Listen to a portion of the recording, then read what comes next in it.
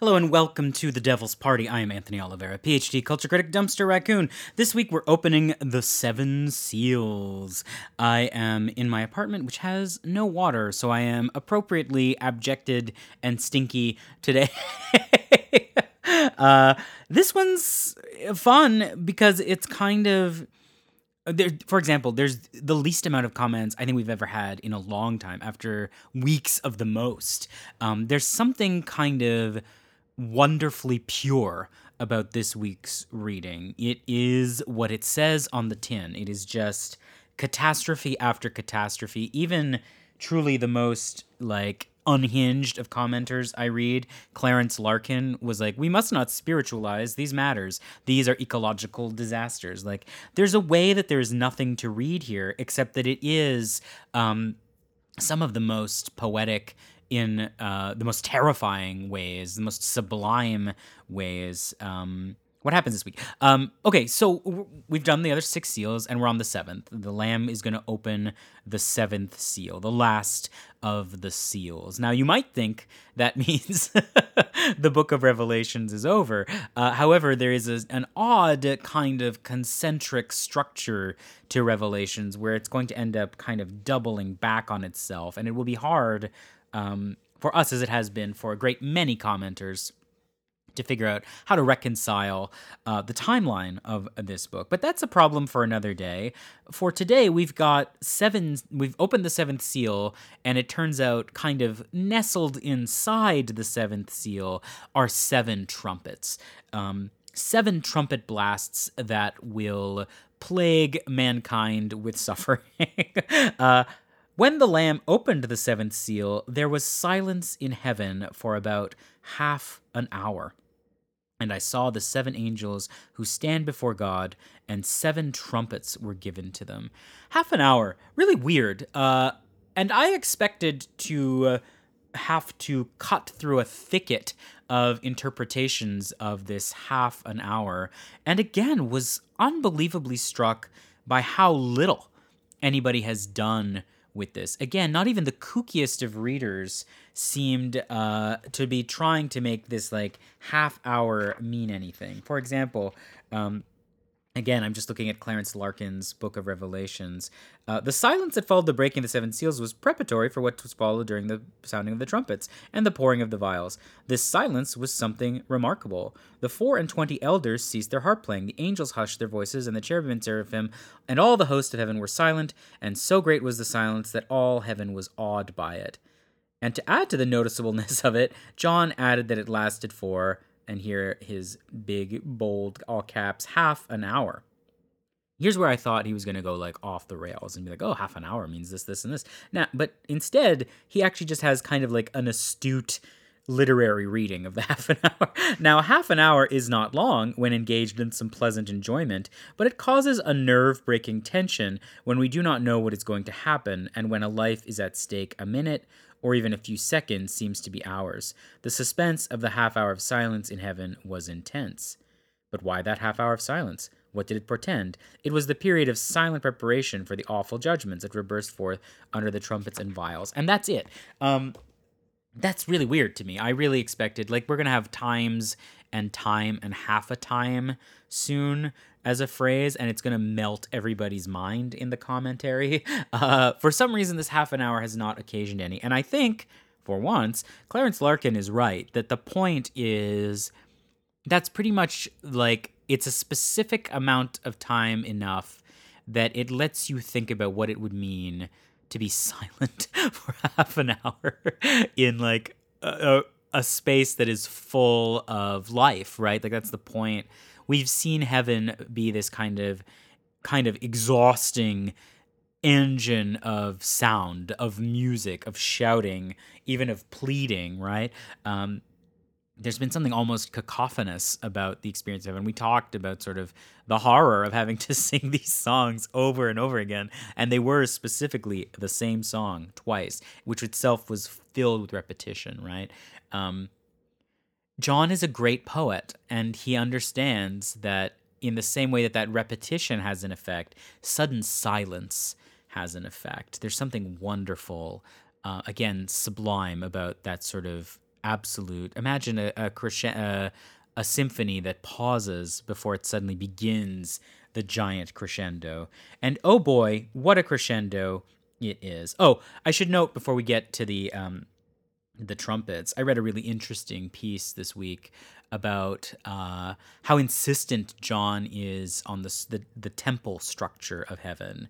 Um, and the piece was thinking about the way that is itself a kind of solace, the way that is a kind of way to imagine that even after the destruction of the temple in 70 CE, um, the temple somehow endures, right? The temple is still in the heavenly space, functioning exactly as it did on earth and more perfectly than it did on earth. There is something, I think, quite insightful about that, there is a reason these apocalypses in the first century the Jewish apocalypses are so interested in replicating temple practice, because they kind of record a lost practice on earth.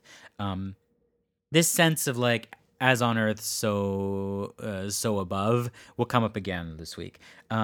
Okay, so as you might expect, now that we're 8 books into Revelations, another instance of 7 has come up. And what do we know about instances of 7 in the book of Revelations? They happen a lot, and they always break down into 4 and 3. So too this week. Now, these are not just any angels. It says, I saw the 7 angels who stand before God, and 7 trumpets were given to them. 7 angels is a extremely recurrent motif in Jewish and indeed Christian apocalypses and theology. When heaven gets to have a kind of courtly structure, there's almost always 7 at the top. This happens in the books of Enoch. This happens in actually one of my favorite places it happens, which is extremely germane to this week, is the book of Tobit. The book of Tobit, which I have talked about before and which is extremely important as a text to my graphic novel Apocrypha, is a kind of, I've talked about it before, but it's kind of a Jewish fairy tale about a young boy whose dad has gone blind because birds pooped in his eyes. It's a long story.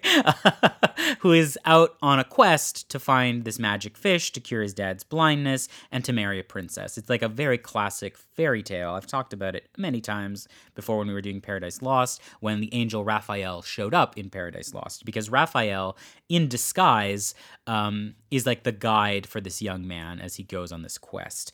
And there's a moment at the end of the story when Raphael unmasks and reveals his sort of angelic glory, and he gets this great little speech where he talks about how it's okay for an angel to lie if he's doing it on behalf of God. Like, it's fine that he was in disguise and deceiving them because he was serving God's glory. And I just want to read you his fun little monologue. I will now so he's like, they've cured the dad's blindness. Tobias, which is the son's name, is now married, etc. They're rich and whatever. I will now declare the whole truth to you and will conceal nothing from you.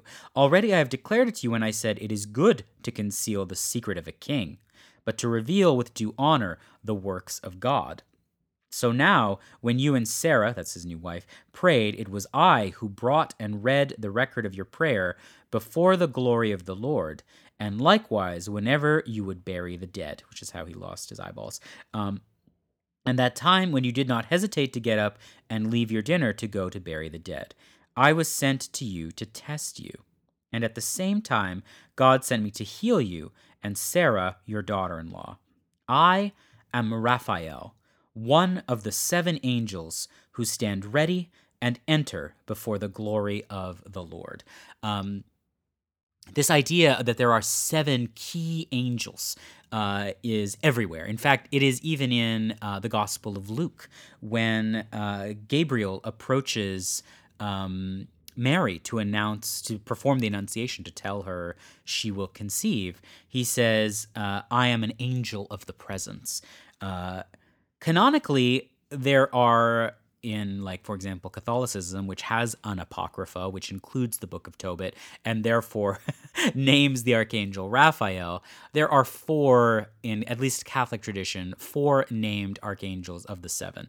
And we met them all in Paradise Lost. You probably remember this if you were listening back then. Gabriel, Michael, Raphael, and Uriel. Remember, Uriel was the guardian of the sun in Paradise Lost. He's the all-seeing one. But there are three others that are unnamed in any Christian texts, but are available if you look into some of the more, let's call them deuterocanonical texts. And in, for example, First Enoch, we get the names of the other three: Seraquiel, Remiel, and Raguel. My little headcanon for this, for this notable absence of their names, and it is just a headcanon. It is not established anywhere else, although it does form one of the major bases for my graphic novel, is that the reason these three are unnamed is because they have been stricken from the Book of Life. That when the archangels fell, three of the seven of the angels before the presence led the rebellion against God. And that's why their names are excised. But also, you'll notice here in the book of Revelations, the 4 and 3 structure is quite important, and is quite notably different. The first 4 are here in chapter 8, and they are the trumpets that release the judgments from above, the judgments of God, the sort of ecological catastrophes that are released very clearly from heaven. In fact, they are all literally cosmic. They come from the sky. In chapter 9, we will get the other 3, and the other 3 are explicitly diabolical. They are explicitly demoniac. They come from loosed powers from below, the bottomless pit, the chained beings below. Again, just my personal headcanon, but that structure is very apparent here in Revelations. The four cosmic and the 3 demoniac. Okay, let's get into them. Well, before we can, another angel shows up. He is distinctly not one of the 7. Some, let's say, out there people decide it's Jesus. But even most evangelicals are like, that would be immaterial, and like you would never call Jesus another angel. He's just a different one. Another angel with a golden censer came and stood at the altar. He was given a great quantity of incense to offer with the prayers of all the saints on the golden altar that is before the throne. Again, like explicitly mirroring temple practice. And the smoke of the incense with the prayers of the saints rose before God from the hand of the angel. Then the angel took the censer and filled it with fire from the altar and threw it on the earth. And there were peals of thunder, rumblings, flashes of lightning, and an earthquake. The first of the kind of objects flung from heaven's battlements down below. And there's a great way that this like signifies, it's almost like a flare being shot before an attack, right? It's a great little way to make the like those prayers. Remember the people who were begging for God, the martyrs. There's a way that this now becomes the signal fire for the deluge that begins after as these trumpets are blown. Now the 7 angels who had the 7 trumpets made ready to blow them. Again, like a sentence that actually doesn't do anything except sort of build up dread, right? We don't need to know that they're getting ready to blow them. It's just a great way to pause the action before these kind of calamities fall one after the other. The first angel blew his trumpet, and there came hail and fire mixed with blood, and they were hurled to the earth, and a third of the earth was burned up, and a third of the trees were burned up, and all green grass was burned up. I landed on burned up a little repetitively there, but like really amazing, right? Also, what do you notice? I mean, you probably notice what almost every commenter notices, which is there's a kind of 10 plagues of Egypt redux happening with these seven. The blood, the hail and fire, like, and again, purely ecological as a disaster here. You'll note that it says all green grass was burned up. That's super weird because if you are a pious reader of this book, you will almost immediately notice when you read the next chapter that the locusts are specifically forbidden from eating the green grass. But it's clear that it's all burned up here. It's again, like, we have to remember this is a literary text. It is not interested in self-coherence. A third is the measurement that is now given. You will recall that with the six seals, we saw a lot of fourths. I think what's clear is there's kind of a spiralizing escalation happening here. There's one commenter I read said that obviously this is a reference to Ezekiel 5. If you look up Ezekiel 5, Ezekiel was basically the world's crankiest performance artist, and a lot of Ezekiel, when you read it, is, well, he's not the crankiest. Jeremiah is the crankiest, but Ezekiel eats like Ezekiel bread, which is like poop bread, and Ezekiel 5 is him being like, "Hey, you, cut off all your hair, put a third of it on fire in the temple, and then like do another gross thing with a third of it, and then another gross thing with a third of it." It's like, I don't think it has anything to do with Ezekiel at all, but make of it what you will. I saw another person who was like, a third means these calamities are only befalling Rome, which would be nice to believe, except that the same commenter made the same point about a fourth meaning it only befalls Rome. Does Rome control a third of the earth or a quarter of the earth? Like, you have to decide. I think the point is things are getting worse as we move through the signs, right? One of my favorite pop culture facts is that the 1/3 pounder from McDonald's failed because most Americans can't understand fractions and they thought it was smaller than the quarter pounder. Look it up, it's true. But a third is bigger than a quarter for our American listeners out there. I'm just kidding. You know I love you. Please don't smite me with your many nukes. The second angel blew his trumpet, and something like a great mountain burning with fire was thrown into the sea.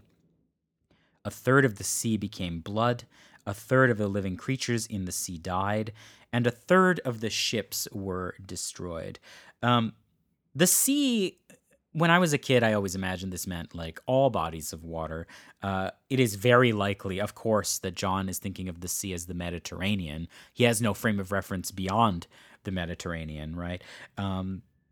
But again, like how you could separate a third of water tidally into blood is a kind of an open question, but not if you take it as a literary device.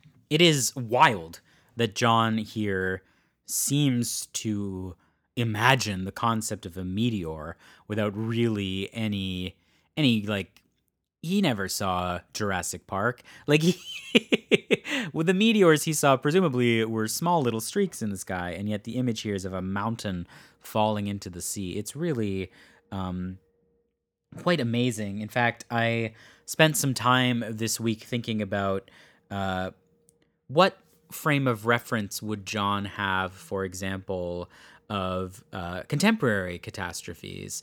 You'll remember, for example, that Laodicea, one of the ways we can date the book of Revelations is that he talks about Laodicea. You'll notice I don't know how to pronounce it.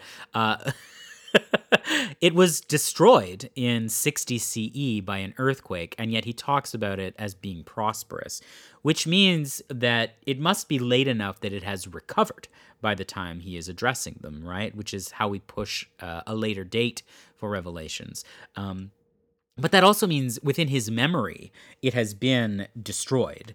Similarly, Sardis and Philadelphia in a little earlier in 17 CE were decimated by earthquakes. Of course, the biggest catastrophe very much in John's lifetime, undeniably in John's lifetime, was the eruption of Vesuvius, right? 79 CE. Vesuvius's eruption is attested to across the Mediterranean basin. It affected basically the entirety of the Mediterranean basin, if not perhaps even the world's climate patterns, and certainly the amount of light that was seen that year. And I was just looking at contemporary accounts of the Vesuvius eruption and what it was like. For people who lived it, and perhaps even in documents that may have circulated. Again, like how much John is putting his hands on Roman documents is kind of an open question. But like, for example, this is Pliny the Younger. He's a historian. He was 17 when Vesuvius erupted, and he was with his uncle, Pliny the Elder, who was like the Roman fleet commander. And they tried to effect an evacuation from Pompeii and Herculaneum when Vesuvius erupted. So they were there. And in fact, that's where Pliny the Elder died. It's unclear how he died. He seems to have... he could have been asphyxiated by a plume of the toxic gas. He may have had a heart attack. There are several unkinder historians who didn't like him, who say meaner things about it.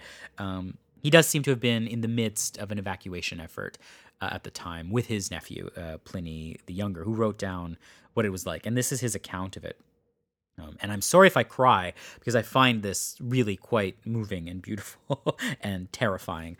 It reminds me of like Cormac McCarthy. Like it's got like the road quality about it. Ash was falling onto the ships, darker and denser, and the closer they went. They're bringing the fleet, right? Now it rains bits of pumice and rocks that were burned and shattered by the fire. Broad sheets of flame were lighting up many parts of Vesuvius. Their light and brightness were the more vivid for the darkness of the night. It was daylight now elsewhere in the world, but there the darkness was darker and thicker than any night. Then came the smell of sulfur, announcing the flames, and the flames themselves. Then came the dust. We had scarcely sat down when a darkness came that was not like a moonless or cloudy night, but more like the black of closed and unlighted rooms. You could hear women lamenting, children crying, men shouting. There were some so afraid of death that they prayed for death. Many raised their hands to the gods, and even more believed that there were no gods any longer. And this was one last unending night for the world. I believed that I was perishing with the world, and the world with me. Sorry, I'm gonna pause. Woo, sorry, a little spicy for me. I don't know what it is. I think it's maybe the reference to Cormac McCarthy I just made in The Road. There is something about this human effort that endures past this kind of apocalyptic stake to me that makes this so capable of being beautiful, even though it is such an obvious destructive horror. There's something of the way it captures this kind of Wagnerian terror in us. By the way, this reference here to the third of the ships that were destroyed, it's the only real reference to history at all in this passage. It's the only actual reference to like human endeavor on Earth. It's like so purely climatological, so purely ecological what's happening, that if it weren't for those ships being destroyed, you would not even know humans existed at all, right? That's how fully cosmic the stakes are here. And yet it is Pliny and his uncle on a ship who are trying to effect that evacuation, right? The next one is probably the most famous of these trumpet blasts. The third angel blew his trumpet, and a great star fell from heaven, blazing like a torch, and fell on a third of the rivers and on the springs of water. The name of the star is Wormwood. A third of the waters became wormwood, and many died from the water, because it was made bitter. This, to me, sounds much more like what you'd expect a meteor to sound like to someone living in the period, like a star falling, right? And there's something more ethereal and haunting about its fall, whereas that awful meteor crash of the previous one here has a kind of ethereal beauty. Wormwood. The Greek word there is absinthos, which you can probably figure out means something like absinthe. Indeed, it is the herb from which absinthe is made. It is called wormwood because they thought that eating it killed the worms in your intestinal tract. It is indeed, of course, very bitter. If you've ever sipped on absinthe, it is also very potent. If it is in water, even the smallest part of absinthe in water affects the whole taste of a very large amount of water. But of course, the reason this is most famous is that the Russian word for absinthe or wormwood is Chernobyl. And indeed, the imagery of Chernobyl is wrapped up perhaps permanently with this trumpet blast. In fact, if you ever go to the Chernobyl Memorial, there is an image dominating it of an angel blowing a trumpet. Many 20th century apocalypticists made that event into like, oh, that is the fulfillment of Revelations. The end times are upon us. It's been a while since then, but the idea, there is something horrifyingly like, what would you, if you were a first century writer, how would you describe the effect of radioactivity in water? You might describe it as a bitterness that kills people, right? Like there is something, many died from the water. It's a weird, wild, that is when Revelations is at its most magnificent to me, is when it seems to be trying to describe something that is beyond its capacities to describe. And of course, the activity of humanity since, and the way we can sort of imbricate these meanings on top of it, is one of the sort of weird pleasures of Revelations, right? This mapping of, for example, Chernobyl onto this, and like, ooh, he saw it coming. There is a kind of frisson of perverse pleasure in that. It is perverse. There is something death worshipping about it, I think. But it is a habit that, for example, I much indulged in my teen years, and perhaps I'm still indulging with this podcast. The fourth angel blew his trumpet, and a third of the sun was struck, and a third of the moon, and a third of the stars, so that a third of the light was darkened, a third of the day was kept from shining, and likewise the night. Again, like one of the Egyptian plagues, and very similar to one of the seals we saw earlier when darkness descended, but now, of course, in thirds. Then I looked and heard an eagle crying. Does your version say eagle? What does your version say? Other things it could say would be a vulture, or it might say an angel, because the word used there is bird of prey. And you have to decide what kind of bird of prey it is. Is it a metaphorical bird of prey? Is it a vulture? Does God use vultures? Or does God use eagles? It seems like he's perfectly willing to use a vulture to me. In either case, it shouts, it talks, which is not the biggest, weirdest animal behavior in this book, for sure. But it's a weird kind of thing to have this eagle show up. And obviously it gets turned into like jet fighters by some of the late 20th century interpreters. And announced with a loud voice as it flew in heaven, "Woe, woe, woe to the inhabitants of the earth at the blasts of the other trumpets that the three angels are about to blow." Again, like this wonderful effect of delay, of waiting, of building up suspense. And the next three in chapter 9 are indeed usually called, because of that triplicate, the three woes. If you want to join us for the reader questions, we're going to be over on patreon.com/miakupa. I'm going to be taking this week's pretty much right now. But if you're enjoying the podcast, I would love your support. I'm so grateful to the support everyone has given me while I've been doing this project. So if you're enjoying, please check that out. Otherwise, you can now pre-order my book Dayspring, which, not a huge spoiler, has a lot of this Revelation stuff in it. You can also check out in a month from now, October 11th, my new comic, Captain Marvel Assault on Eden, will be dropping. And I think as I've been recording, we are now actually fully funded already for our queer retro pulp anthology, I Want That Twink Obliterated, which those of you who've been following my career know is a line I put in a comic with Wiccan and Hulkling and is now going to be the spine of a collection of queer stories in a genre and genres that didn't usually include queer people, including one from me. Okay, next week, the three woes. Till then, thank you so much. Be brave enough to be kind. Bye-bye.